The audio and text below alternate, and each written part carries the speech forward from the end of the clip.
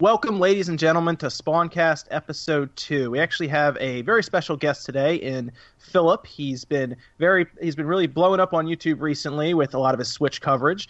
And I think some of you guys probably already know him, mostly because when I put the Twitter message out, a lot of you guys said you're excited. So let me go ahead and introduce Philip. How are you doing, Philip? Good, good. Thank you so much for having me, man. I'm doing great. Right, great. And then to his right on my screen, we have the ever joyous Evan.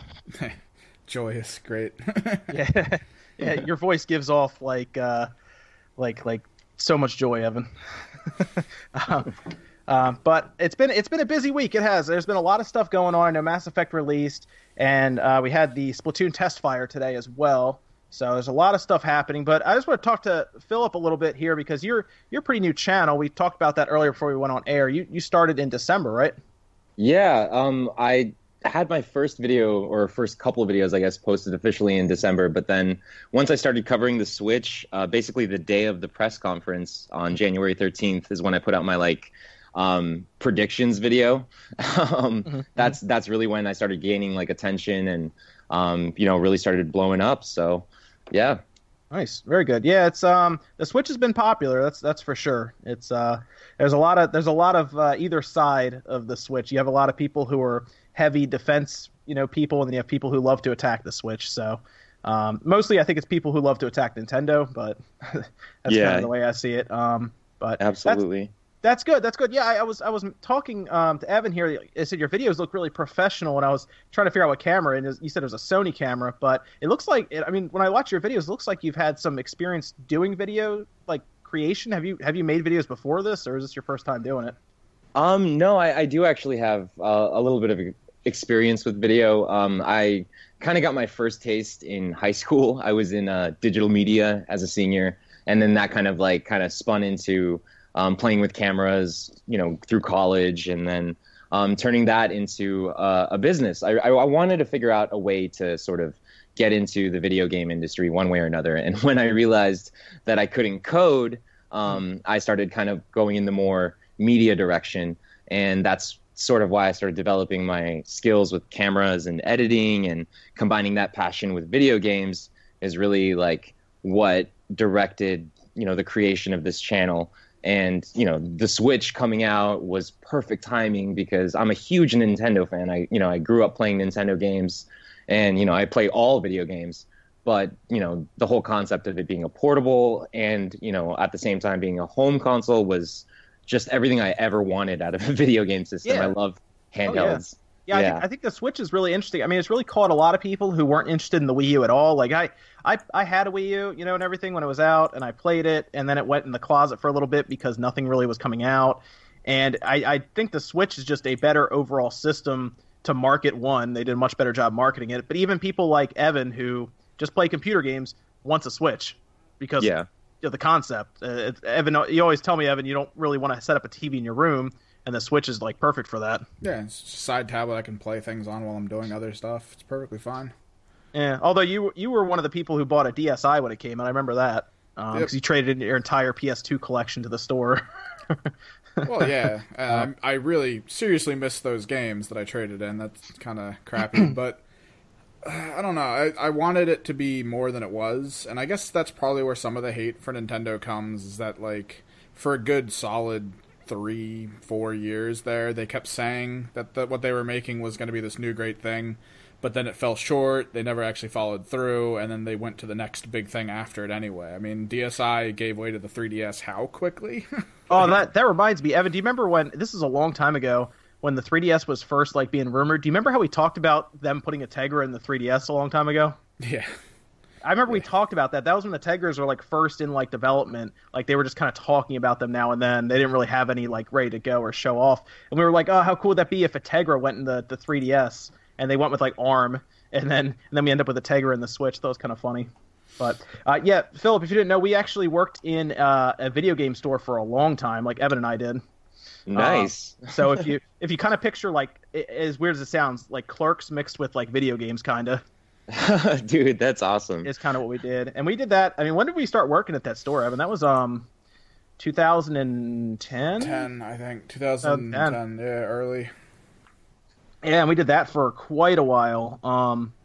And just saw all kinds of crazy people and stuff. But it's kind of like a GameStop, but it was like a kind of a smaller franchise store. But we've seen all kinds of stuff go on in the video game world at a customer level. Yeah, that's got to be like a crazy sort of experience or window into like the video game world, getting to talk to other people firsthand.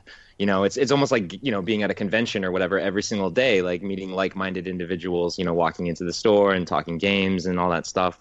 So it's got to be a cool environment. It was neat. I mean, you get customers you like, and you get ones that are kind of crazy, but for the most part, it's pretty cool. And then we ended up repairing a lot of consoles. That's where we kind of got our knowledge of like repairs and stuff like that, and taking stuff apart. So you guys are very very tech savvy. Taking apart Switches every day, pretty much, huh? Yeah, that was my Switch too. I had no backup plan for that thing. But I mean, man, when the Wii U came out, we got one in like a week, and we took it apart kind of cold, and it was easy. PS4, same thing. Xbox One. Once I figured out where the clips were on the back, that was it. We didn't really need any assistance for that stuff. No, we pretty much had to figure it out our own because there were no guides at the time. But we were doing all kinds of stuff to those systems to get them to work. We were like putting PS3 motherboards in ovens and all kinds of stuff. Oh my god! Yeah. And you only started this channel how long ago? Just a few months ago? End of October. I think the first video was November 2nd. But we were doing all these repairs at the stores. Yeah, so. And I mean, it's always been sort of a thing we've always wanted to do since like way long ago. We had a couple, I guess, random attempts at starting channels, but when we were stuck at the job we were at, doing as much as we were doing just to keep it going, like you do like one video a week, and it's just not enough. Yeah. Yep. So it was tough, and we tried starting like video, like how like everybody back then wanted to do like a video game website and write about video game stuff, and that is so difficult. So we tried that twice. Was it, Evan? Well, we tried the first time we did it. It was already on an established one with a friend of ours, and I mean that kind of fell apart. And then we tried it on our own, and that fell apart pretty quickly because everyone we found to help us could only do like one thing a month, and that was not good enough. So, and then we did, and it's so much easier to do like video because you can put so much into a video that would take a day to type up, like out of like 10,000 words, and then you can do it in a video very quickly. Yeah, that's absolutely why I prefer video. I also tried the whole actual journalism, like writing, creating a website and all that thing, and that just it's so difficult, especially if you're trying to do something that like that by yourself, Oh yeah, yep. Yeah, because you're up against IGN, who has a team of people, so it's not even it's not just easy. a team. They also have their hundreds and hundreds of fans that do their own write-ups that apparently get voted into the actual listing of news. Yeah, like, we know a guy who was getting stuff at our store actually, who got stuff on the front page of not the front page, but within arm's reach of the front page of IGN. Oh yeah, it was something. But a lot of them, they do freelance stuff too. So that's actually how you get your foot in the door, was freelancing. So, but a lot of times you had to buy your own game and your own system to freelance for a hope to get a job eventually. So it's not easy if you try to go with IGN or anyone, or making it yourself is even harder. So. But let me ask you, Philip, you played the Test Fire today, didn't you? I saw your video for that. Yeah, I did. I checked it out. I played it for a little bit. I had some connection issues. I kept dropping in and out, but I was able to get in at least 3 or 4 solid games. So it was a blast. Did you check it out? I didn't actually. I was going to try to check it out maybe tomorrow or Sunday. I might wake up really early Sunday to try it, but I was a little busy today. What I saw a lot of people on Twitter saying it felt weird without the gamepad. Did you play it on the Wii U at all? I actually didn't play it on the Wii U. Yeah. Okay. The first time I ever played Splatoon was at the Switch event in San Francisco a couple months ago, and it was on the Switch. But for a game that uses motion controls primarily to aim, I think it feels really good. I got a chance to play it with the Joy-Cons individually, the Pro Controller, and handheld. And for me, surprisingly, handheld was actually the most comfortable way to play it. And it also, in my opinion, looked the best on the Switch's screen rather than on the TV. So yeah, I played it there. My problem was when I went to the event, I went to the Washington D.C. event. My problem was I had to get as much footage as I could. So I had to keep turning down chances to play the Switch because I was trying to film everything. I don't know if you took your camera with you when you went. Did you? I did, yeah. Okay. I didn't get a chance to film too much because I was playing so much. So it's like, that stupid situation where you're caught in between two things. So The only thing I couldn't play was I didn't get a chance to play Zelda. But we had seen so much coverage of that, and I knew that was what I was going to play when I got it. I didn't really mind too much, but it was also like a 20-minute wait at a time, and they gave out tickets or something. yeah. And I wasn't gonna sit in line the whole time. That was, that's a whole thing. So I just ran around to everything I could, and I played some of 1-2 Switch, and then all the other stuff there. But it was like a rave going on in there. Yeah. I don't know if it was like that for you, but it was crazy. Yeah, actually, it's a funny story. I drove all the way out to San Francisco just kind of on a whim to get to the Switch event. I live in San Diego, and so for me that was just like an 8-hour drive, and I was planning to go just for the Switch event. Just for those just for that one day. When did you leave? What time did you leave for that? Oh man, we ended up leaving late too. We left. I think it was on. The event was on a Sunday. We left on a Friday. Okay. And we left around 4 in the afternoon and got there at like 2 o'clock in the morning. So yeah, it was me, and my girlfriend. And so after that, so we ended up going to where they were going to have the event on Saturday, a day early because the event was on Sunday. Right. And so we showed up, and they had like the giant Switch sign, and I was like, holy crap, it's there. Oh yeah, we got to go check it out. Let's get close. And then we get closer, we hear music's coming out of there. I'm like, oh, they're testing it out, whatever. Let's get a little closer. And then all of a sudden there's a security guard, and it looks like the event's happening. And I'm like, oh my God, what's going on? Like, are you guys, is the event happening? He's like, yeah, are you an influencer? And I'm like, yes. Really? Oh wow. And at the time, that's some like super weird terminology. Yeah, I know. I was like, at the time, I wouldn't call myself an influencer. I'm not even sure if I'd call myself an influencer right now, but I had like maybe. You just say whatever gets you in the door. Yeah, exactly. So the guy was like, sure, come on in. And like, I literally got in. I guess it was a media day or an influencer day. That's like on Saturday, right? Yeah. Yeah. So I got 2 days. Like this early day and then the next day. So I got a chance to play pretty much everything, and I did play Zelda, which was awesome. So for me, it was like a trip to Disneyland for like 2 days. Yeah, absolutely. That's awesome. Did you have to stand in line super early the day after? No, actually, surprisingly, we didn't. Wow. We didn't have to spend too much time in line. The second day was a lot more. There was a lot more people there, obviously. Right. But it was more of a, I guess, shooting day for me. Like the first day is where I really played everything, and the second day is where I was like, okay, now that I played everything, I'm going to try and catch all my footage. You know what I mean? Nice. Yeah, absolutely. That's awesome. Yeah. Very cool. So, Evan, did you play anything this week? I know you were reviewing that keyboard. Yeah. I've mostly been trying to get this keyboard completely done up. In order to really learn it, I've been still working towards Gigantic as a game because the community with it's actually been really cool. I don't even know how this happened. I did some work for a guy to make logos for his competitive team. Now I'm on the team, and we're doing the current tournament that's going on. Do they have esports for that game? Starting to. Nothing major. Okay. Of course. Yeah, it takes a while to get that happening. Yeah, it takes some time. So it's an interesting experience. They just posted up all this information about where the game's going to be going. It's kind of fun to see it evolve from where it is now. They definitely had the mindset of like, let's keep the salt and everything out of it by preventing people from being able to properly communicate and stuff with each other. But now that the competitive scene's trying to move into the game, they're kind of making that leeway to allow for voice, and it's going to be so fun for me to watch because I do enjoy watching a community go from coddling and not really like anyone yelling at each other to that, and it's going to become that. It's that kind of game with its nuances and intricacies that if someone screws up, it's just going to be nothing but yelling over my headphones.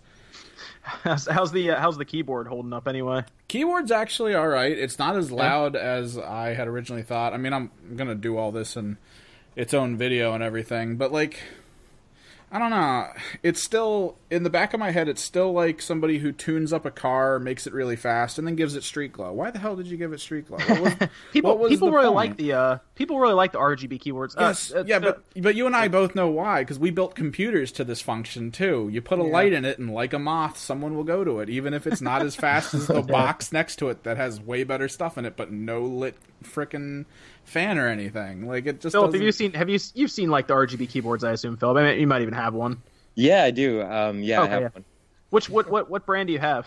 I have an Aki actually. Ah, what? Really? Yeah, when did you get it? I actually got it just a week ago. Did they happen to send it to you in a box asking for a review like they did with us?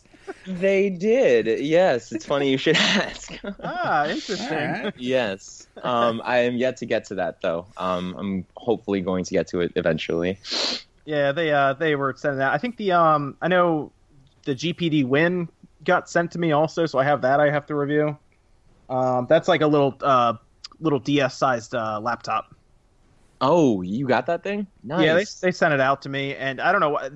I don't know if they didn't say if I was allowed to take it apart or not, but it's in pieces on my desk, so I guess it's all right. I think at this point, if they send us these things without any information about sending it back or like having to give it back to them, I genuinely think we don't have to care. Well, no, he saw my video where I took other stuff apart, so at that point, I assume he knows what's going to happen to it. I just got a new laptop yesterday. It's like a Republica Gamers laptop, one of the Asus ones, because my old one died, and I get my laptops cheap off Craigslist and then fix them up or do whatever I have to do. And this one, the first thing I did to this was take it apart. I didn't even turn it on. So nice. That's what we end up doing a lot of times. But if people are sending me this stuff, they have to know it's coming apart. Yeah, I mean that's what you guys do here, you know. Yeah, take a lot of stuff apart, and then but yeah, did you like that keyboard, Philip? Yeah, I'm still kind of messing around with it. I don't have my desktop here with me, unfortunately, which is kind of why I'm waiting to get it really set up. So I kind of plugged it into my laptop, messed around with it for a little bit, but it's nice. It's great so far from what I've seen, but I really want to dip into it when I get home. Has the spacebar on yours like been hit occasionally when you don't feel like you're hitting it? Because that's probably the one thing I'm still noticing is that I'll just start jumping, and it's because I slightly press down on it. Like normally when someone tells me it's a mechanical keyboard, I'm thinking I have to fully depress a button in order to get it to work. And I feel like if I slightly tap something, especially the spacebar on this thing, I don't know. I gotta write all this stuff down because this thing. I looked at it for, like I said, maybe an hour when I plugged it in to check it out and make sure everything worked. And I noticed the top was like metal, but then the bottom was like the cheapest plastic I've ever seen. So man. It was really confusing to me. But I mean, it's a good price. It's cheap, right? It's like $60, something like that, I think, on Amazon. Yeah, it's really affordable. So like if you go to like Walmart, it's like $30 for a keyboard. So it means like $30 more. You get a fully lit RGB keyboard where you can customize it, and it's mechanical, which is a big deal. So I don't know, it doesn't seem bad. I'll see what you say, Evan, because you've probably put several hours on it of actual gameplay, and you'll probably put more on it to see. So I guess my only question is, in a marathon, like how long are all these keys going to last as lighting? Because it said it had 6 million, I think, presses in each key. I don't know what the lights are though. Lights are LEDs though, so they should be fine. They should, yeah, but like that's got to be the worst thing in the world if like the O and the M key just stop lighting up, and you just have that. Like it would look so weird. Yeah, I don't know if they have a warranty on it, maybe, but I don't know. I don't know how if they're like, if one light goes out, we'll send you a new one. I don't think it's like that. It has to be like a quadrant probably that go out. But did you get the little thing where you can rip the keys off? What, for me? There's a little thing in the box. I saw it in the box. I was debating, because I know I'm going to do the B-roll footage tonight for it. I might start taking chunks of this thing off just to take a look at it. I was going to take all the keys off and like make it spell something when I gave it to you, just see if you noticed. But that would have taken a while. I was starting to pop them off, and I was like, I'll let Evan check it out. But that's good, though. That's good. Philip, I should have asked you, before we talk about some of the news and stuff, now with your channel, you do Nintendo footage, don't you? Yes, right. Did you sign up for the Nintendo Creators Program? No, I did not. Oh, interesting. Does any of your stuff get claimed by Nintendo? It hasn't. No, it has not been claimed by Nintendo, which is, I guess, is that kind of like the whitelist? Is that what you're talking about? Yeah, have you shown like clips of like Zelda and stuff like that? I do. I have Let's Plays of Zelda and like other Nintendo stuff on there. So I haven't gotten any copyright strikes. So I'm curious to know like why that is. Yeah, they should be claiming your stuff if you show Yeah, footage. I'd like to say that they're probably getting a little more lenient, but it's probably just that they're too busy doing it with other people. No, they claimed ours, Evan, when we did our live thing. Our stream? Oh, damn. Yeah. Oh, yeah. I had to submit it to their creators program. I literally just set the creators program up. Just if I do any streams, I'll just submit it to it. But they, from what I can tell, Nintendo doesn't like us very much. Not you. Maybe you felt not us though. I don't know. I think with me, honestly, it's because my channel, as far as video games, has just primarily been Nintendo, and they probably, if they have seen my stuff, see that I'm not really like painting them at all negatively, and if I do have any sort of criticisms, it's usually like in a positive light. So I'm assuming that they let me sort of get away with showing their stuff if they do. It's a bot that claims stuff. So when I had 14 subscribers, they claimed my first video. Oh, really? Yeah, it's a bot. It detects like gameplay sounds and audio and stuff like that. Okay. Well, then I guess it's like if you just did a Let's Play of Zelda and like 10 straight minutes of it, I think it'll claim it. And you'll get a little thing next to it that says copyright claim. It's not a strike, it's just a claim, which means that they will just divert any revenues you would have made off of it to them. Well, I definitely have to get into the Creators Club then, as soon as possible, just in case. Well, people are trying to get them to end that, but that's unfortunately the only way to go right now. But like Boogie and I know Angry Joe have a whole thing with them. But yes. So were you playing any other games this week, Philip? Not really. I just actually finished Breath of the Wild the other day. Okay. Cool. Yeah. So that was a blast. It's probably, I'm just gonna say, like one of the greatest games, if not the greatest game I've ever played in my life. It is a really good game. Yes. Yeah, I think we all know that.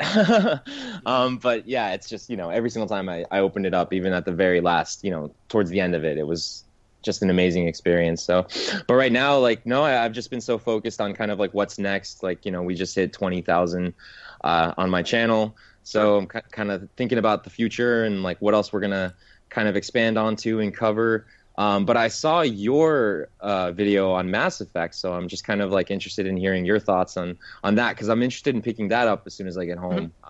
Sure. Back on my Xbox. Okay. You're not going to get on the PS4 Pro? I was thinking about getting it on the PS4 Pro, but I haven't given my Xbox in a lot of a love in a lot of time. So sure. Well, I think they put mostly because their patch company out hasn't really. yeah, really. Oh gosh, they put a PS4 Pro patch out. I'm pretty sure. So I don't know if you have a 4K TV, but it'll upscale to it, I think, or at least give you some sort of visual for it. Nice. I don't have a 4K TV yet, so I need to get one eventually. But I do. I actually do. I got one like 6 months ago as a graduation present. I graduated college, yeah. And so my sister got me one, and it's funny because I've been wanting one for so long. I just got the PS4 Pro, but then this whole thing happened with the Switch, and now all I play is the Switch. Sure, yeah. And the Switch is easy to play. Yeah, exactly. It's easy to play. It's like we were packing the hospital bags. My wife's going to go into labor at any time now, and we make a spot for the Switch in the bag. So nice. Going to the hospital. So gotta have something That's to do. awesome. Come on. Yeah, right. Yeah. But I just got that. I got Binding of Isaac the other day. I actually found a physical copy, which they've been kind of hard to get. I don't know if you looked into Binding of Isaac at all, Philip, but it's been around for a little while, and they just came out with their big expansion, the Afterbirth Plus. It's always been like a cult game. Like, it is probably one of the more modern cult classic games. I know a friend of mine's been playing it since the day it released, once a day, every day. Wow. Jeez. The original? Yeah, and all the updates and everything. Every time I hop on Steam, he's playing it at least once, and then he gets off, and that's his run for the day. Is he one of those like Binding of Isaac savants that can just go through the whole game? Like, it's not that he's a savant. He loves the roguelike aspect to it, and he prefers games like that. But like with FTL, it's a little too weird, and like for some reason with him, he loves the Binding of Isaac aspect because it has like the parts of it that are bullet hell and all that. Right. So it's really enjoyable for him. Yeah, I've been having a lot of fun with it. Yeah, I've downloaded it digitally. I wanted to get a physical copy, but I saw it pop up on the eShop, and I was like, I can't wait. Whatever, I'll just get it. Did you see what's in it? What's in the physical copy? Yeah, there's like a little manual, right? Yeah, I did a little unboxing of it just to check it out. It has a manual and it has stickers in there too. Oh, it's got pretty stickers. Funny. Yeah, that's it has a awesome. bunch, and then it has like reverse cover art. Scratch and sniff? No, they're not. No, it's not Earthbound. That's so cool. I love it when developers go out of their way to do cool stuff like that. You know, like I remember when The Witcher came out, that little game case was packed with so much stuff. Oh yeah. You're getting into Evan's like favorite game, Witcher 3. There you go. But, I just love the company. Did you see the game that they're what is it, FDG Entertainment? They're talking about trying to bring a physical copy of Monster Boy, I think it is.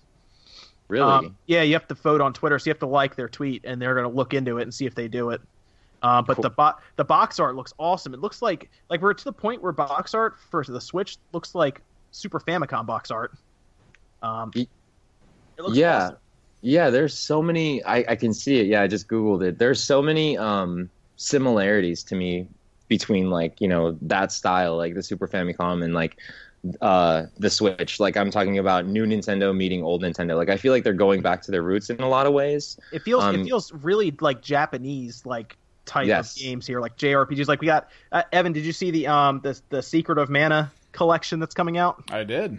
Yes, 1, 2, and 3. Well, it's only in Japan right now, but the Switch is region free, so if they have an English option, we can just switch it over. Nice. And that game is going to be awesome on this. It's going to have 3-player co-op in it. They're going to let you sync up a Pro Controller. Oh, nice. That's awesome. That's going to be a lot of fun. But that and Monster Boy and I'm sure a lot of stuff's coming out. Like I Am Setsuna, they made a physical copy of, and it's interesting because a lot of these indie companies are making physical copies of games for the Switch, but not any other system. And I was trying to figure out if Nintendo is giving people deals on royalties or just helping them get these games physically like out there. It's interesting though that a lot of them are doing that. Yeah, you make a really good point. I wonder why that is too. I mean, we can definitely see that Nintendo's pushing indies on their system. They want, you know, as many developers as possible, and with like all the information that we got from the Nindies and all those new titles coming out, you know, I'd love to see some hard copies of those. I know it's not going to be, you know, very likely that we see like an Enter the Gungeon hard copy. Oh, nice. Yeah. but that would be awesome, you know. I'm just saying. Well, I feel like where the system is now, since it's still kind of fresh and they only have so many major titles that have been released, they gotta start upping their game with at least the shelf space for the system to try to like increase it. So they're probably doing something with the indie companies to get them to want to print. Maybe even allowing them to print and giving them the same that they'd get for the digital sale anyway. What was your let me ask you, Philip. What was your favorite game from those Nindies? Oh, it's Enter the Gungeon for sure. Is it? Okay. Yeah, nice. That Very and good. Close second is probably Stardew Valley. I'm a pretty big Stardew Valley fan. Sure. Yeah, it was. I have to go with Shakedown Hawaii. Nice. I was a big fan of Retro City Rampage. It's such a fun game. Oh man, I love Retro City. Yeah, Shakedown Hawaii looked good. So I'm a big Stardew Valley fan too, though, and that's going to be cool. That's going to have co-op when that comes out. That feels perfect for that system. Yeah, definitely. I'm all about like, you know, online RPGs, especially like on the Switch. I think that's such a cool concept. I'm really excited for once they start opening up the online infrastructure and let us start like communicating more with our friends, adding friends. Like I know that I've just been filling up my friends list a lot, you know, on my channel, making, you know, giving out my friend code and getting people to give me their friend code or whatever. And I'm just dying to play with people. I can't wait for Nintendo to unlock that feature. You know, I'm hoping that we see that soon. I think that's starting with Mario Kart, is it?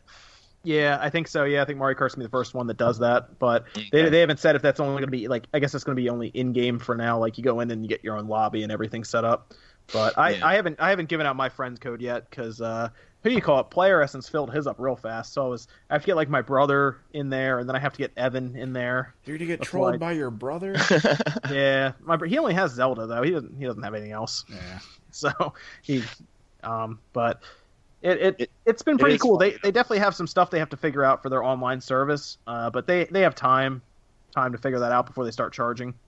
That's true. Yeah, they said they were going to start charging in the fall, right? So yeah, we're thinking it's going to be somewhere around $20 to $25 a year. Yeah. But Exactly. they are. It sounds like they're going to do cloud saves and they're going to stand up servers to help with lag. So Well, it sounds like the money's going into something. yeah, no, I'm excited about it. I think that they're smart. They know what they're doing this time. They're looking at what their competitors have done, and they're probably trying to do what makes sense for the mass consumer. You know, like keeping it out at a low price point and giving incentives to, jump in. And I think that, giving away a free game a month, even if it's temporarily, like is pretty cool. So.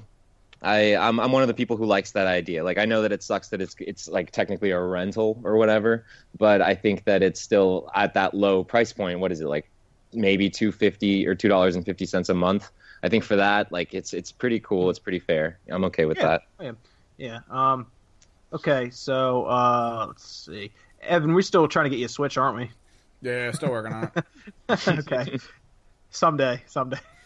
Well, we'll see if this shirt sale stuff that we're trying to throw together works. Yes, I might move some aside for the Switch for our office. Yeah, that's true. Yeah, what kind of Joy-Con guy are you, Evan?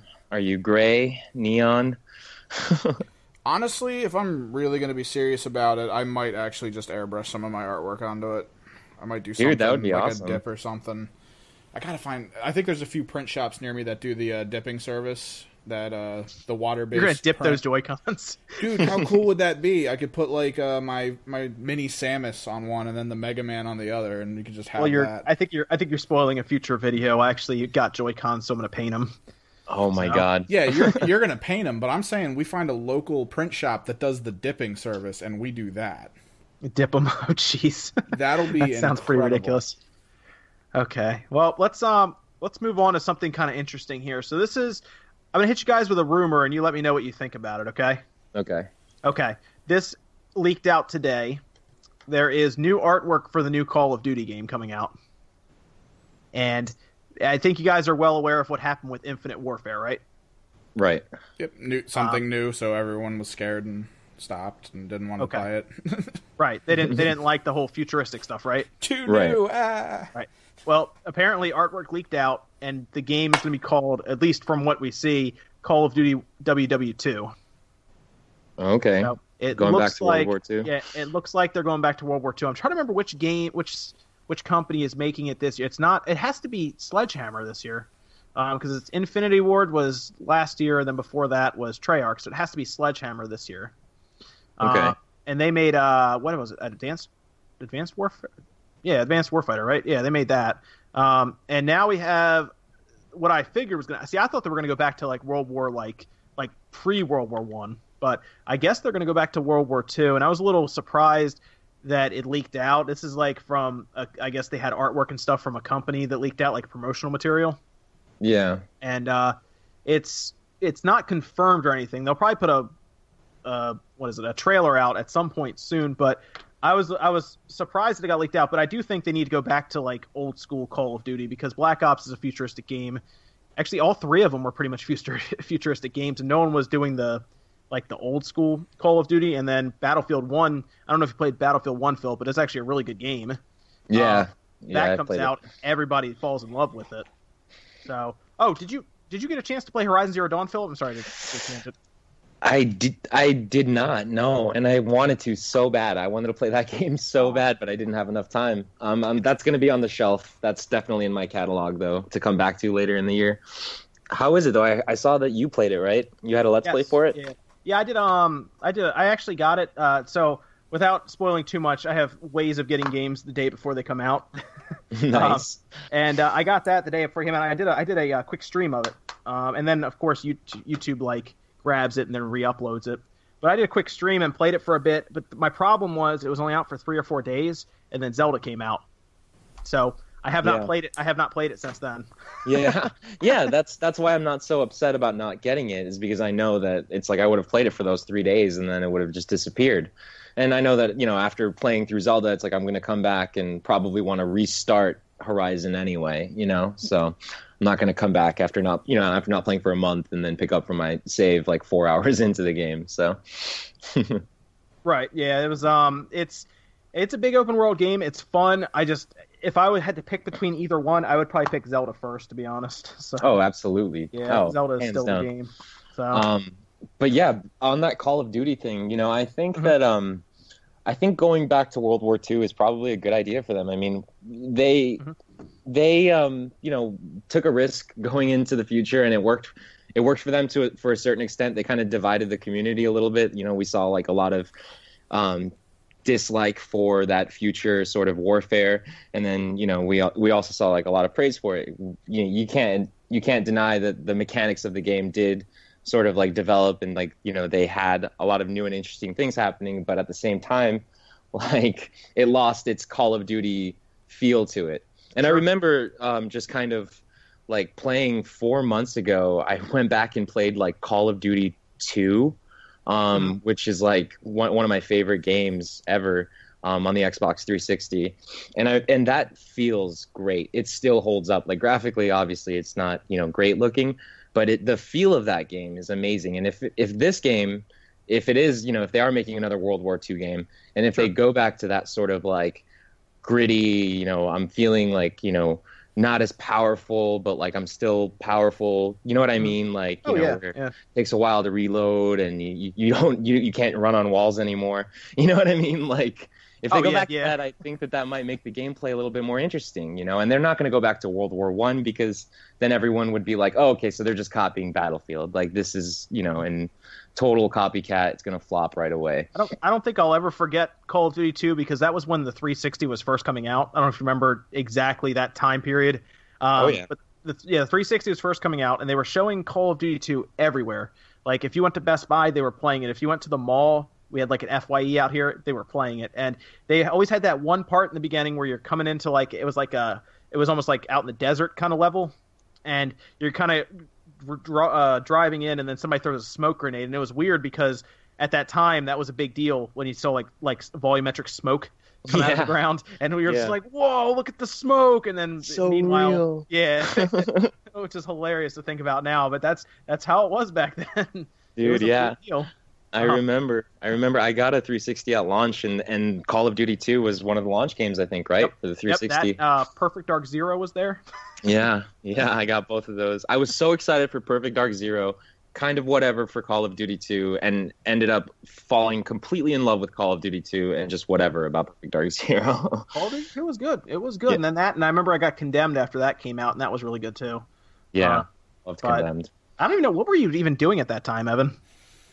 What, for the Xbox 360 release? Yeah, that was end of 2005. I'm trying to remember. I think one of my roommates went with it pretty hard because he was huge into Halo, and he had actually a group at our college that played that.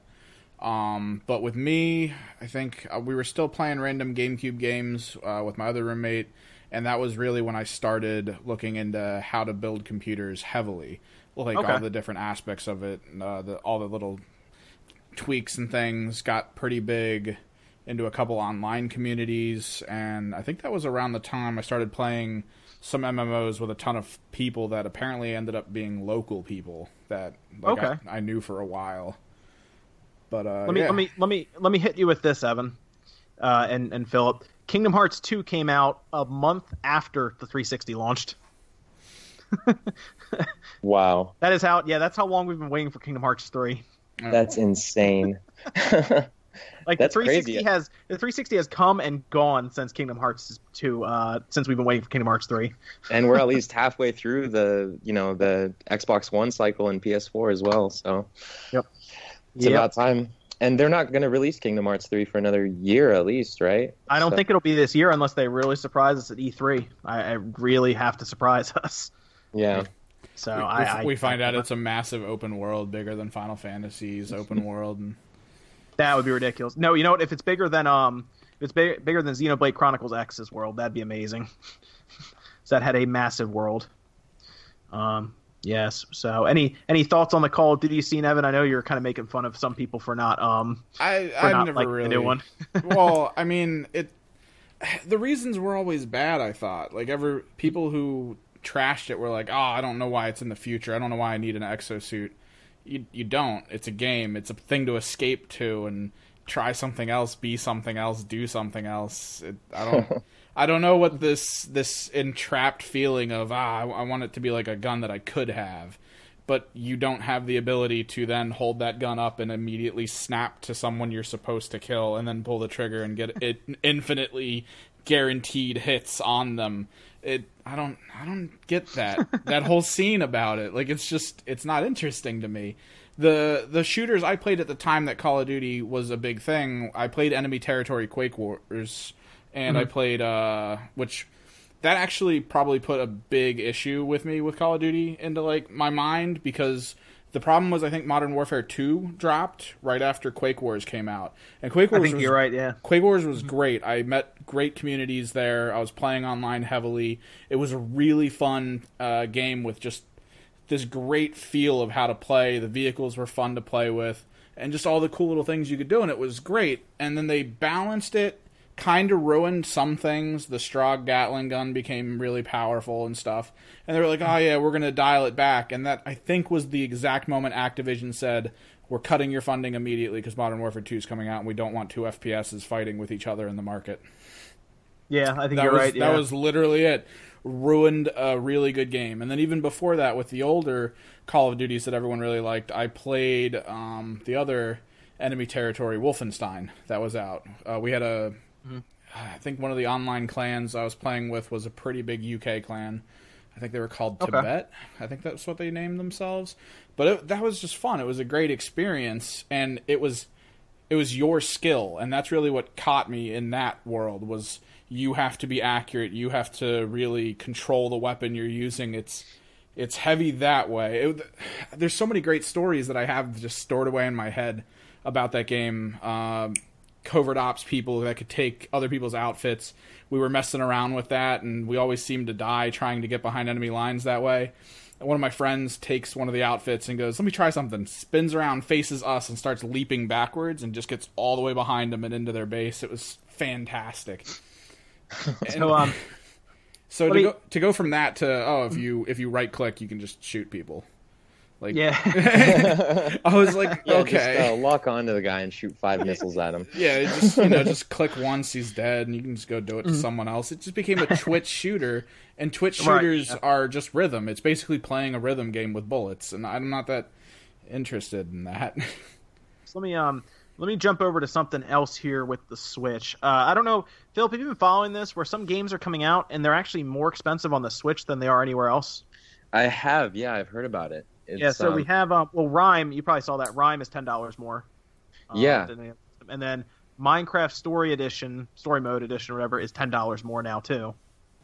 Wow. Yeah. So Minecraft Story is $40 game instead of $30 now it's for the Switch. And Eurogamer came out with an article. I don't know if you saw this, where they were saying that it's more expensive to put it as a cartridge, and that's why.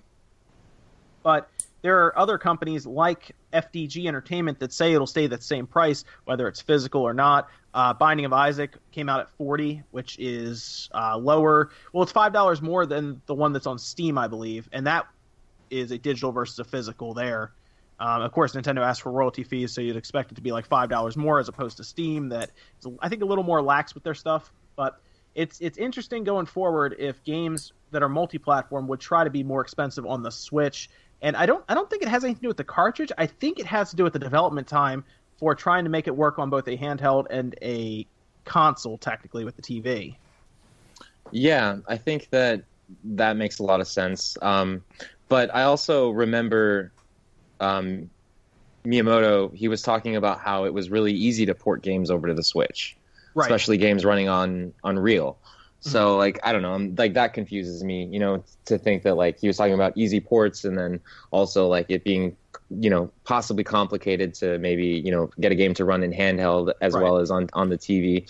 I think that it could have something to do with, I mean, Nintendo does take a big cut on royalties, but at the same time, we're seeing the same price for digital as we are seeing for physical games.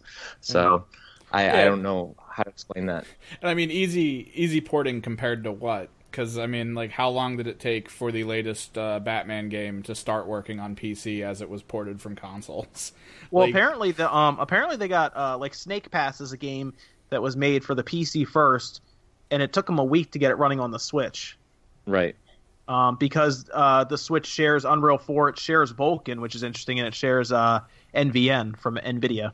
So it has like all of their latest, because it's a Maxwell chip that's in there, so it has all of their latest stuff attached to it. And apparently just the way it works, where, for example, the Wii U had ED-RAM, where it had that high-speed RAM on the chip, and then it had access to a pool of RAM that was slower, whereas the Switch just has access to one pool of RAM that's faster than the Wii U stuff. And it's not PowerPC. The Wii U, all right, so the Wii U was running a tri-core Wii processor. The Wii processor was an overclocked GameCube processor. So the Wii U was technically running a tri-core GameCube processor that was overclocked. Wow. So imagine having to go from something that's x86 with the PS4 to go back to PowerPC that hasn't been used in forever. I mean, technically, It was still a GameCube processor that was heavily altered. And here you go with the Switch that is using a Tegra chip that shares all of the latest and greatest, programming APIs and everything. So I think that's what they're trying to say, is it's easier to develop here. The dev kits are $500 to $600 as opposed to, I think the PS4's dev kit is like $12,000. Wow. Yeah, so it's something ridiculous. And I think they're just trying to do whatever they can to get these people on board. And it's interesting. From what I heard, Rime had to outsource their programming to get it running on the handheld mode for whatever reason. I don't know why. I also don't know what language, if they were using Unreal or if they're using their own thing. Maybe that's why. But from what people are saying, they had to outsource to another company, and that's why there's a $10 difference. Yeah, that makes sense. I mean, if they're outsourcing, it's going to be way more expensive. Obviously, there's going to be fees involved there. But I don't see this being like the future of the Switch. I honestly don't think that games are going to be priced as high, especially indie games. Mm-hmm. I think that $40 for The Binding of Isaac is a little bit too expensive for that game. You said it was 25 on Steam? Oh, it's 35. I'm sorry, it's 35 on Steam. 35 on Steam, right. So, I think that, that is, I guess, a fair price, and I think they should have probably matched it for the Switch. But at the same time, I think it's still going to sell. I think people are still going to be excited about it. They're hungry for games on the Switch. And I think, developers know that, and Nintendo knows that. And, people are going to buy it no matter what the price is. Well, that was my other concern, is that they're going to take advantage of a very small lineup right now, and they can put something out that's $10 more because we'll buy it, because there's nothing else on the Switch to really play other than the big ones, Zelda and Bomberman, I guess, stuff like that. Whereas all of a sudden this new cool looking game comes out, it's $40, no big deal, I'm going to get it, so it gives me something else to play, and they can kind of get away with it that way, But at least it's a good game. It is, yeah. And that, I know, Has Been Heroes is out in a couple weeks. There's a couple things coming down the pipeline for the Switch, and really at this point, I have all these systems, but the Switch is the one I play the most, just because it's the easiest thing to play. I hit the button on the top, and it's on in 10 seconds, not even. And I'm not playing. It's so fast, and every game, Zelda is save anywhere. All these games I can save and then stop playing whenever I want. Yeah, it's built for pick up and play. I mean, I heard it, referred to as almost like the spiritual successor to the Vita. And that's almost like what it feels like to me. I was a huge Vita fan, me too. And so having that same experience just, on a quote unquote next gen level is amazing. So yeah, oh yeah. It's a console experience on the go that's actually built well, and it has co-op built in. Yeah. It's crazy, it really is. So I have another piece of news here that's actually, it interests me because I'm always interested in kind of the business side of gaming. And this came out today, and people started, well, technically the report came out yesterday, and they opened stocks this morning, and people are dumping GameStop stock like they're allergic to it. I don't know if you saw this, but their earnings are way down right now. Oh man, they are in some trouble right now. Oh, and, GameStop. Yeah, and this is from is from their last quarter of 2016, so it doesn't count anything with the Switch yet. But that would be their holiday season, and they dropped. It looks like, okay, here we go. Yeah, so hardware sales declined 29.1%, and their software sales fell 19% for quarter 4, from what it says here, and that would cover their full holiday sales, and then their fourth quarter global sales dropped 13.6%. So they are on it, and they apparently they have been on this downward slope for past couple of years now. Wow. And you just said you bought Binding of Isaac digitally, right? I did, yeah. Just on pure convenience Sure, factor. exactly. Now, do you buy a lot of your games digitally now?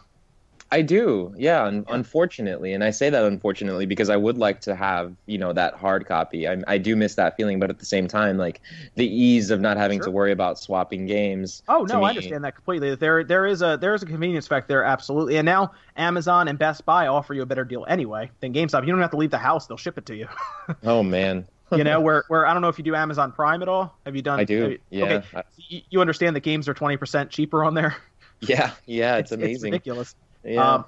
And Evan and I, like I said, we worked with the game stuff, and at one point we were actually doing the ordering for the stores too. Oh, So really? we've had a look at all the wholesale stuff for all the different games, controllers. We can tell you, It is yes. garbage tier. yes, we can tell you how much all these games cost GameStop pretty much. Like you can name a game or controllers, and we can tell you how much they probably cost. Yeah, they don't make very much money off of it, right? They Uh, make all their money off their used stuff, right? So what's a game? What's a game that came out, Evan, back in the day that I ordered? Trying to think of. There's basketball every year. 2K was a thing every Yeah, year. always the 2Ks and always the Maddens. Yeah, so Madden I think cost us, I want to say $50 and like 75 cents. That's how much it costs you to buy a copy at wholesale, and then you sell it for $60. But Right. then you also have to pay shipping. So a lot of Right. times throw $1 on each one of those. So you're only making your $50 something investment only gets you like 8% back on top, and that's not including whatever you're paying the person at the register to sell it, and any other overhead. And then the problem being that the trade-ins themselves can negate huge chunks of that income anyway, so you're already in the hole, and you're hoping that the things you get traded in will get sold, but probably not, because when the new Madden comes out, what's the first thing that comes in? The old Madden. Yep. You end up giving like Nobody a buck wants for it. that. Yep. So, like, Exactly. And then there's something called price cuts. And there's another store that we worked with that dealt with this a lot, where a company like Sony or Nintendo, they don't offer something called price protection, whereas Microsoft does. Microsoft's really good about that. So you know how like a game will get discounted out of nowhere, like company will announce that a game goes from like 60 to 40? Yeah. Well, like Microsoft will give the store $20, like as like a hey, here's a rebate. We had to lower the price, sell what you can. Sony and Nintendo don't do that, but to Nintendo's credit, they never really lower their prices. Zelda will stay $60 for a long time, whereas Sony seems to drop prices like crazy, but they don't help the stores out. So the stores pretty much get left having to sell the game for $40, and they lose $20 on that then. Huh. So it's very difficult. And now I see this with GameStop, and GameStop can't afford to lose money on their games, whereas Best Buy and Amazon make money on other things than just games, whereas GameStop doesn't. Like it's in their title, it's GameStop, and I do see GameStop declining so much to the point where they are not around anymore in like 5-10 years. I do think that's an actual reality. Well, yeah, because they've talked. I think 5 years ago we read that interview where they were looking into a way to digitally distribute games to the point where, like, if you had a Switch or an Xbox One, you could technically buy a copy through them specifically somehow.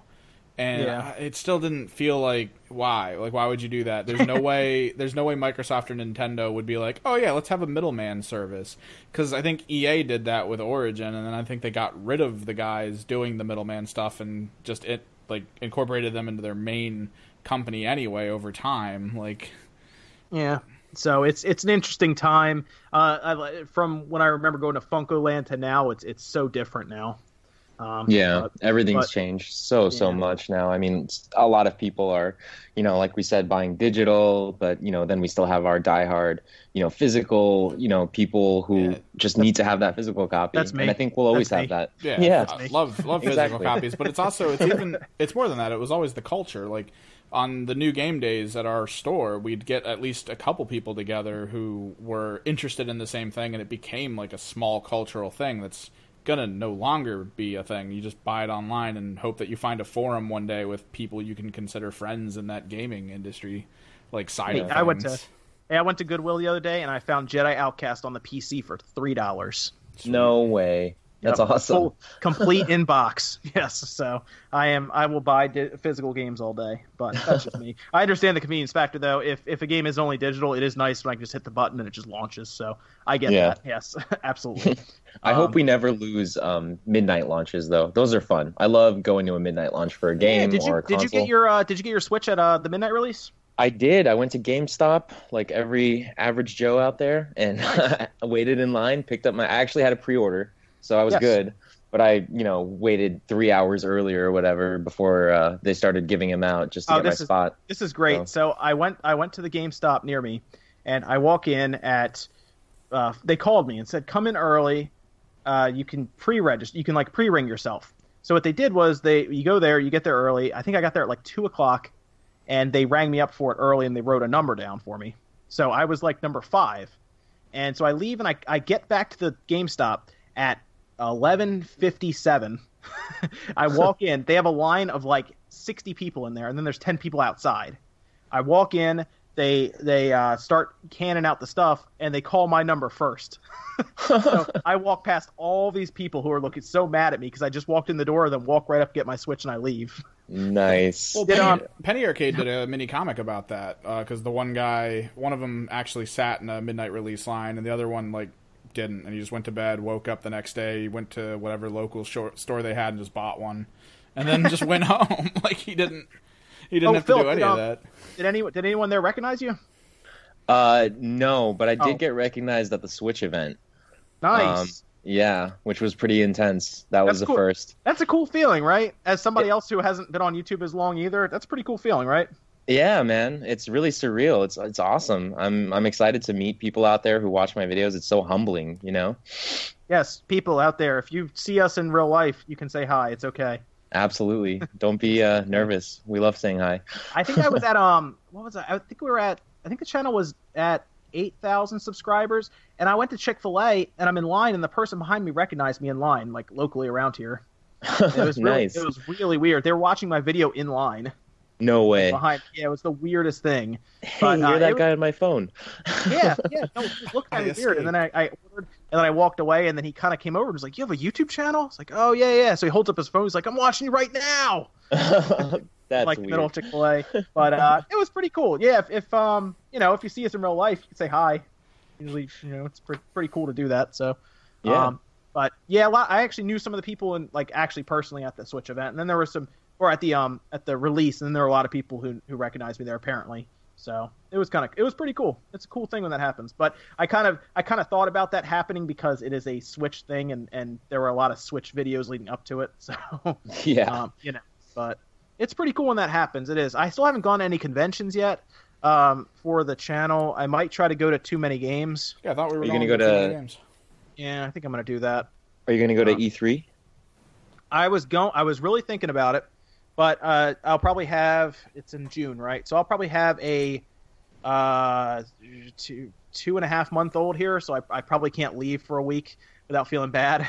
Oh yeah. So I might have to go.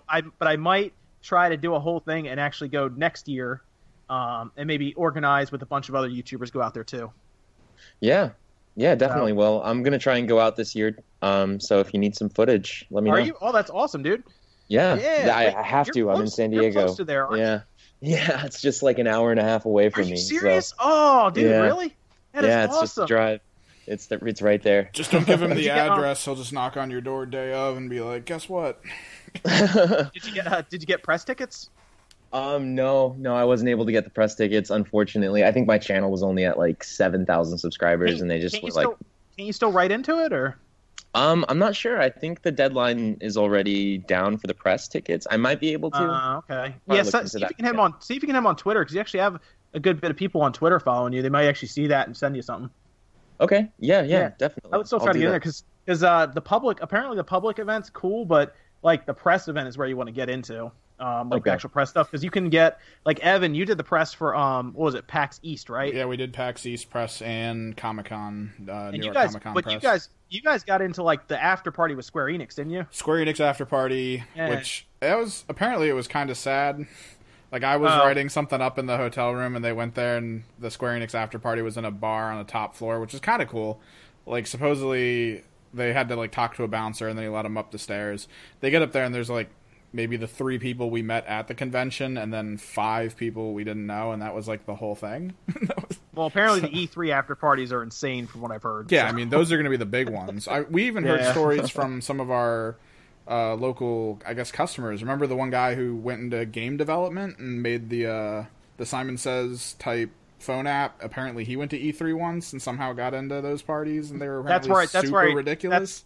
That's where I heard about those parties from, was Tyler. Yeah.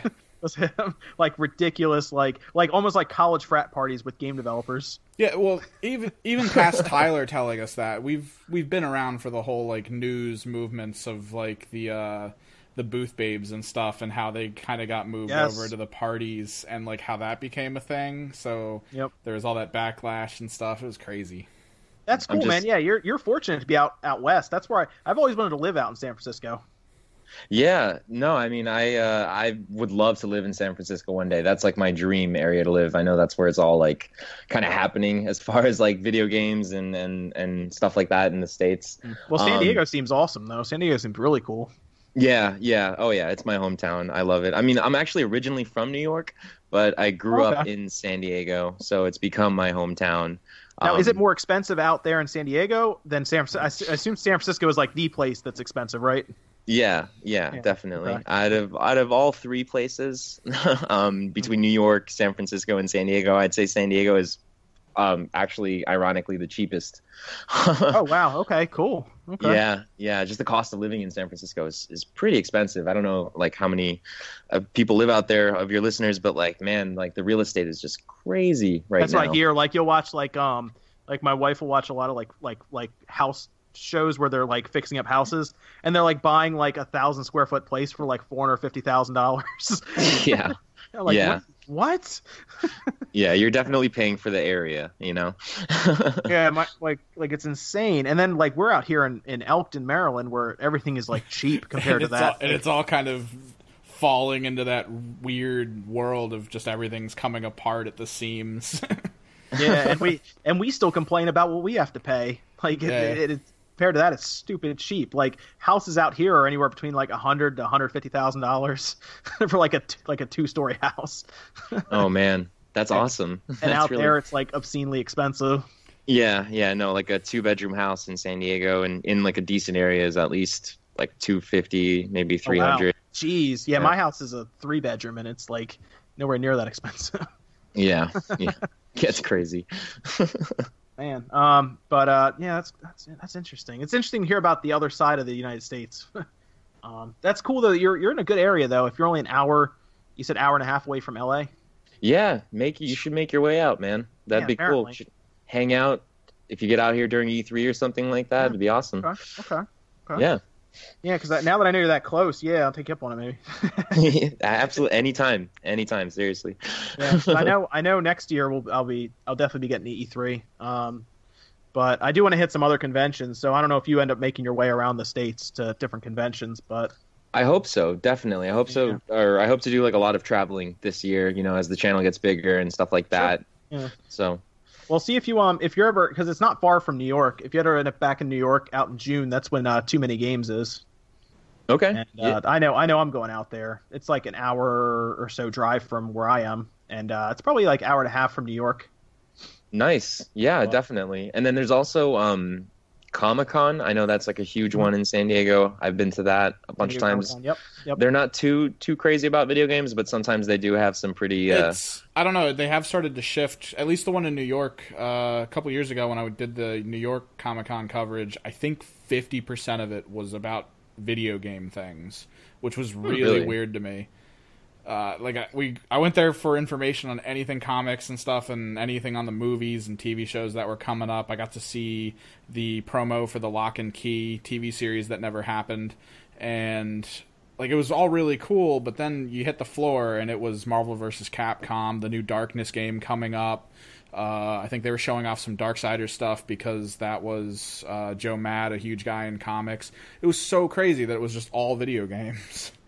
Yeah, I remember I think it was last year. It was right before the Division came out. Microsoft had like a really big thing happening in the hotel right next to the convention center where they were holding Comic-Con, and you could play a couple, games that were coming out at the time, and the Division was one of them.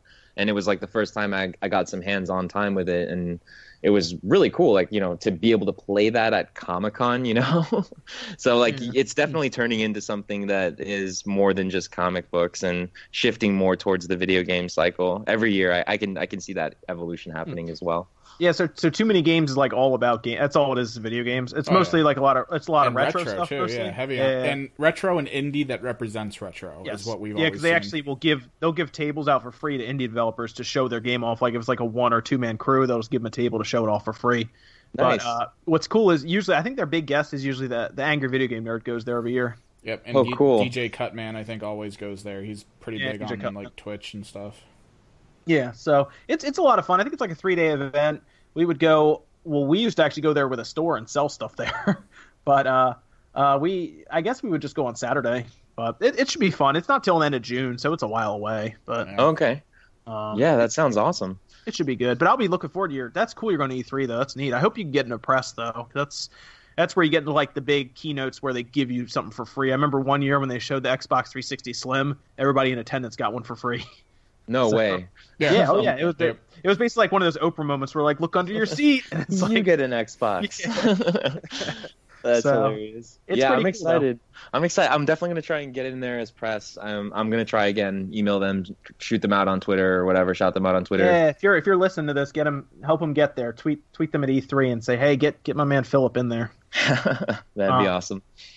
But that's really cool. That's cool. But yeah, so we'll close up here with something here. What are you looking forward to, I guess, with the Switch next month, or really is any game system at all, Philip? I don't know if there's anything in particular looking forward to next month. Next month. What month are we in now? March. So April is next month. Yes. Yes. I'm really looking forward to Mario Kart. Mario Kart is big. I know that ARMS is coming out sometime around that time as well.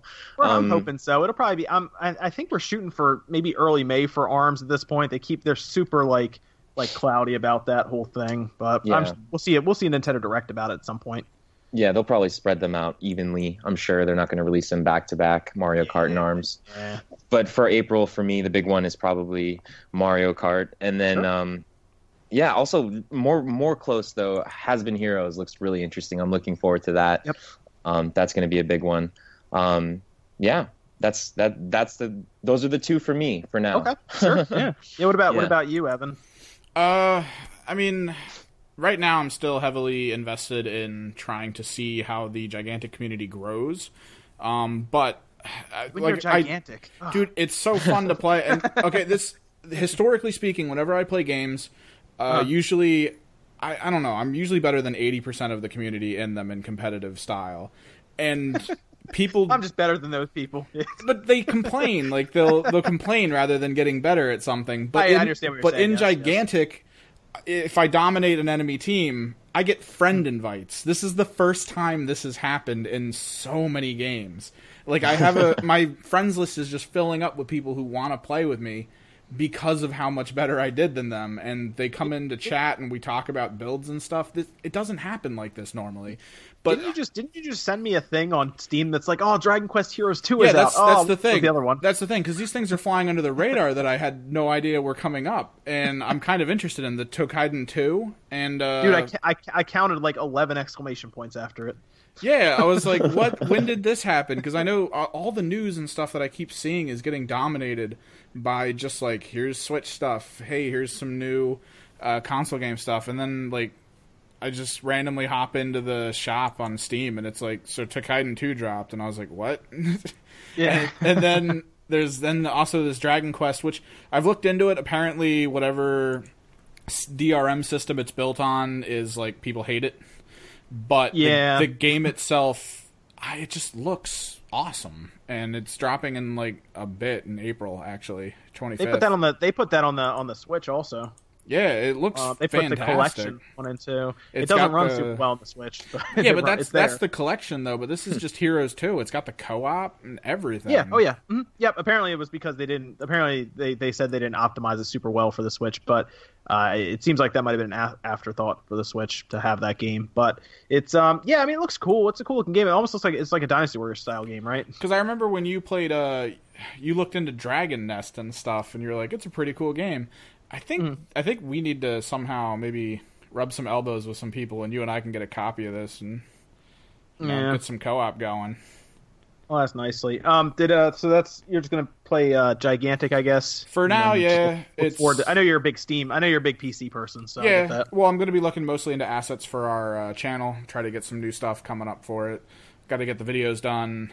Got to maintain my connection with the Gigantic community and see how that goes. Because all the major streamers are like talking to me and linking stuff to me and stuff. So that's a whole new experience for me, and it's pretty cool. great. Nice. Yeah, I think I'm Mario Kart definitely, but I'm looking forward to Persona 5 also. Oh yeah. Yeah, you're a huge I'll be playing Persona one. fan. Yeah, I'll be playing some mad Persona 5. I was very close to importing it, but I didn't because I'm looking for the nice steelbook one. So Nice. I'll be getting that. Apparently, they had to take it off the trucks because there was some bad illegal substance on it or something. Really? Yeah, apparently they were starting to cancel pre-orders because of that. But then Atlas is like, no, everything's fine, and Amazon's like, no, it's not. So my order's still coming. It's not canceled. Wow. So I'll be getting that. Though. Are you going to be streaming it? Yeah. I'll stream it whenever I get it. I guess the day it comes out. I'll stream. I'll do another thing where I did like the first 60 minutes of Mass Effect. I'll do probably like the first 60 minutes of that, and then I'll probably just continue to play it as I go. Nice. But that's what I'm looking forward to, because that'll take up a good chunk of my month there, and then I'll get Has-Been Heroes and probably any other good indies that come out. Like Neo Geo games came out, and I bought a couple of those on the Switch. Like Metal Slug, I got that one. How is it, by the way? I'm so tempted to get one of those Neo Geo games, but at the same time, I'm like, I don't know. How if did it's the worth Metal it. Slug play? Because I remember playing it on the Wii, and the moment like 5 people appeared on the screen, that was it for my frames. Oh no, it's fine. Like Metal Slug is legit on the Switch. I think it's really I think they just built an emulator and then they just put ROMs on it. To be completely honest with you. Yeah, but that's sort of what they looks did like. with the regular Wii, and like it should have been fine for Metal Slug. But all I remember is the moment I pulled the trigger on the first guy, it was like, enjoy these 10 frames. That's all you're getting for the rest of this. And I was like, oh. No, it's fine. And what's great is that the Joy-Cons are 1 and 2 players, so you take your Switch somewhere, tabletop mode, boom, 2 Joy-Cons, you play in Metal Slug. Yeah, it's and fantastic. The battery lasts a while too. It's a good, because that one doesn't, I don't think, push it too hard. That's probably like a 4 to 5 hour battery life on that. While you play it. So it's a good. You can take up a good chunk of the day playing Metal Slug, and then I got King of Fighters also, and Nice. that that was 98, right? The one they dropped. Yes, yeah, I believe it is. And then there was the other one is Waku. I didn't get Waku Waku yet, but people were saying that's really good. Did I say that right, Evan? Waku Waku. I'm trying to remember which one. What was that? Man, it's one of those off the wall like indie style games, but they. Oh, the Waku Waku 7? Yes, yeah, that one's fantastic. I loved that game on my emulator that I have. Haven't played it yet. You have to. No, seriously, play it. It's got great animations, great characters. It was so fun to play. Really? Okay, cool. Yeah, I saw it and I was like, $8? Yeah, I'll buy them all. That's fine. Haven't done anything with it yet though. So you got the Windjammers though? We playing Windjammers on the road? No, it's not on there yet, man. I would play that game so much. Yeah, that's like our favorite game, Philip, is Windjammers on the Neo Geo. I don't know if you've ever played it or heard of it, but it's like Ultimate Frisbee top down. Nice. The problem is if you watch a video of it, you're gonna go, "Why is this fun?" And then when you play it, you're gonna go, "This is fun. I can't stop." Like it's so good. Yeah, you can pretty much get MAME and play it. You can just emulate it, but yeah, it's really cool. So nice. How's King of Fighters on the Joy-Cons? I'm just curious with that D-pad. Not very good. Yeah, I'm not so worried about the D-pad as much as the buttons where they are. Like on just the little ones, or do you have to use like both? I just use the Pro Controller. Okay, good. Yeah. It seemed to work fine from what I can tell. No problem there from what I can tell, so it's all right. But yeah, overall it's all right. I really just wanted Metal Slug, but then I just ended up getting all of them. I don't know. Just try them out. But Metal Slug is a fun game. You could pretty much drop those Joy-Cons to anybody and just start playing. So how many Metal Slugs came in? Is just the classics, or was it like 1 through X? It's just Metal Slug 3. Oh, okay, that's a good one. It's one of them. It's like $8, I think, so it's not like bad. Eh. I don't know. It plays fine, and the visuals are still pixelated looking, so it looks like how it does in the arcade. It's pretty funny. But overall, it's pretty good. It's pretty good. So I think that about wraps up our second episode of Spawncast, though. Had some fun with Philip on the stream here. Cool. Yeah. Thank you so much for having me. We appreciate you joining us. Absolutely. Maybe we could do some other work in the future. I would love to. Definitely. Future collaborations. Yeah, we could play some games online too, stuff like that. So cool. Some streams online. Evan, you need to get a console though, man. You get something you can play. We need to get you a Switch, man. We gotta run this. We gotta run the shirt thing. We gotta get that set up. See how much we get off of it, and then that'll probably be hopefully an immediate Switch once we can find one. Yeah, that's the other issue is finding. That's the real problem is finding a Switch. Not so much raising you the money for it. It's more finding the Switch at this point. Yes, it's something. It is. Like I know Toys R Us is going to have some tomorrow. Saturday at 9 a.m. You tracking local Switches now? No. They I got. Oh, you got a tweet or something? Some word from the internets about that. Oh. But then I checked. There's a site you can check called what's it called? BrickSeek, and they'll tell you how many are there. And right now, there's some at the one in at the next to Second and Charles in Newark. Yeah, the only Toys R Us we have near here. Yeah. So they are closed with them right now, which means they will open tomorrow with them. So that is where I would go to get it. But yeah, that's we got to get you a Switch though, Evan, so you can play Mario Kart and other games online with us. I wouldn't mind kicking your ass in Mario Kart. It's perfectly fine. Yeah. Oh, you just gave us a mature rating now on YouTube for this Spawncast thing. That's fine. Well, there it goes. It's all over. Parental guidance suggested. Yeah. That's this fine. This podcast is too edgy. Yeah, that's how YouTube sees it now. Before we wrap it up, though, have you guys ever heard of a website called Now in Stock? Now in Stock. Is that what I was? Is that the one I was? Oh no, that's BrickSeek is what I was looking at. Now in Stock. I have not. Let's see. It's nowinstock.net, and it's actually how I got my hands on a Go Plus for Pokemon Go. And we just called a guy. that was Evan. That was like 3 weeks ago. The dude. I assume you're talking about Philip when it first came out. But they're like really good about sort of like sending you email notifications or even text notifications to your phone as soon as like Amazon gets stock or Best Buy. You can pick whatever store you want. They have like GameStop. They even have like weird ones like Kohl's or Shopko or all these things. Yeah. So check it out. This would have come in handy. This would have come in handy when I was looking for the NES Classic. Yes, probably. I don't know though. I don't know if that's ever coming back in stock. That thing is. Did you end up getting one of those? Oh no, I could not get one of those. That for me I was ended up hard having to get it off Craigslist. I'm still kicking myself for not picking up that Neo Geo Gold thing they released. Oh, that was so good. Oh man. Chris has one of those. Asked if I wanted to borrow it to show it on the channel. Oh yeah. Yeah, he has one. That's cool though. Yeah, I'll keep an eye on this site just to see. I'll sign up for the little notification thing here, alerts, so we can try to get one in stock, Evan, and find you a Switch so you can get online with us when the different games come out. Yeah, man.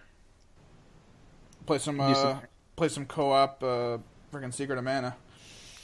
Yeah, that might only come out in Japan, which makes me sad, but it's region free, so it's like you can buy Disgaea 5 right now and pop it in. But if enough people complain about it, it'll end up being like Bravely Default, the game that kept getting not released in the US until it got released in the US and everyone loved it. So it's one of those things. Can you change the language to English on Disgaea if you buy it off the? You can. Yep. I'm doing that tonight. And you can also do it with I Am Setsuna the same way. Nice. That's awesome. Physical of each. What's cool is somebody made new cover arts for each one. For I Am Setsuna, for example, and you can actually print them out and pop them in if you want for an English one. But yeah, you can change it. Disgaea 5 was good too. It was fun. I've played a lot of the Disgaea games. I don't know if you really played them at all, Philip, or got into them. How much into the grind did you get, or did you just go for the main story? I played it on the Vita heavily. That was like the best. If you play that game handheld wise, it's awesome. It makes a perfect companion game for that because the battles don't take long and you pretty much never finish that game. But nice. You can just a lot of fun. Keep playing it, pick up and play, right? Yeah. I mean, have you ever played any of the Disgaea games? I haven't, no, but I'm a huge fan of like tactics. The game keeps scaling up, and there's just you can infinitely grind in a circle, just nonstop. I think my buddy spent 3 days doing whatever grind you have to do to increase your weapon power. Like they had the mini fights where you had to like change the colors of the tiles while fighting things or something. Well, your damage can get up to millions. Like you end up doing millions of damage. Oh man, that's really like right up my alley. Yeah, you'll like it a lot. It's really fun. Cool. It's good. It's a good tactic. If you like tactics RPGs or strategy RPGs, it's really fun. Yeah, definitely. That's me. Final Fantasy Tactics, for example, it's like that.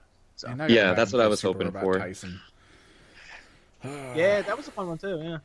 Yeah. Cool. All right, I think that'll about do it for episode 2 of Spawncast. Evan, of course, with us as always, and then we had Philip. Phil, if you want to let them know where they can find you. Yeah, check out my YouTube channel. I don't actually have a set link to it right now. I'm still working on that, but I'm sure there'll be an image here on YouTube where it has your username for YouTube. There you go. Cool. So you guys that. Go ahead and click that if you want to check out my channel, or you can just search FILIP. Just put that in YouTube, and I come right up. It's also in the description. Yes, there you go. But yeah, I do like a lot of Switch content right now. Eventually, we're looking to expand to other video game stuff, especially when E3 comes around. But if you're looking for like reviews and all that stuff, I do that on my channel all the time. So yeah, thank you. What about your Twitter? Oh yeah, Twitter is twitter.com/Philip Mewson or @PhilipMewson. So it's FILIPMIUCIN. Very cool. Very cool. And Evan, what's your Twitter again? Just anything Kimmerix Project. You should see it's literally the name I'm gonna have up on this video, and that's cool. Twitter, Instagram, Twitch, YouTube. It's all of it. Very good, very good. And I guess that's it for now. That's from all of us here at Spawnwave Media and Philip, of course. That's going to do it for episode 2 of Spawncast. We hope you guys enjoyed this. Make sure you subscribe to Spawnwave Media and, of course, Philip at his YouTube channel, just so you get up-to-date video game information and technology news. And make sure you join us every morning, weekdays, 10 a.m. for Newswave. And we will see you guys next time.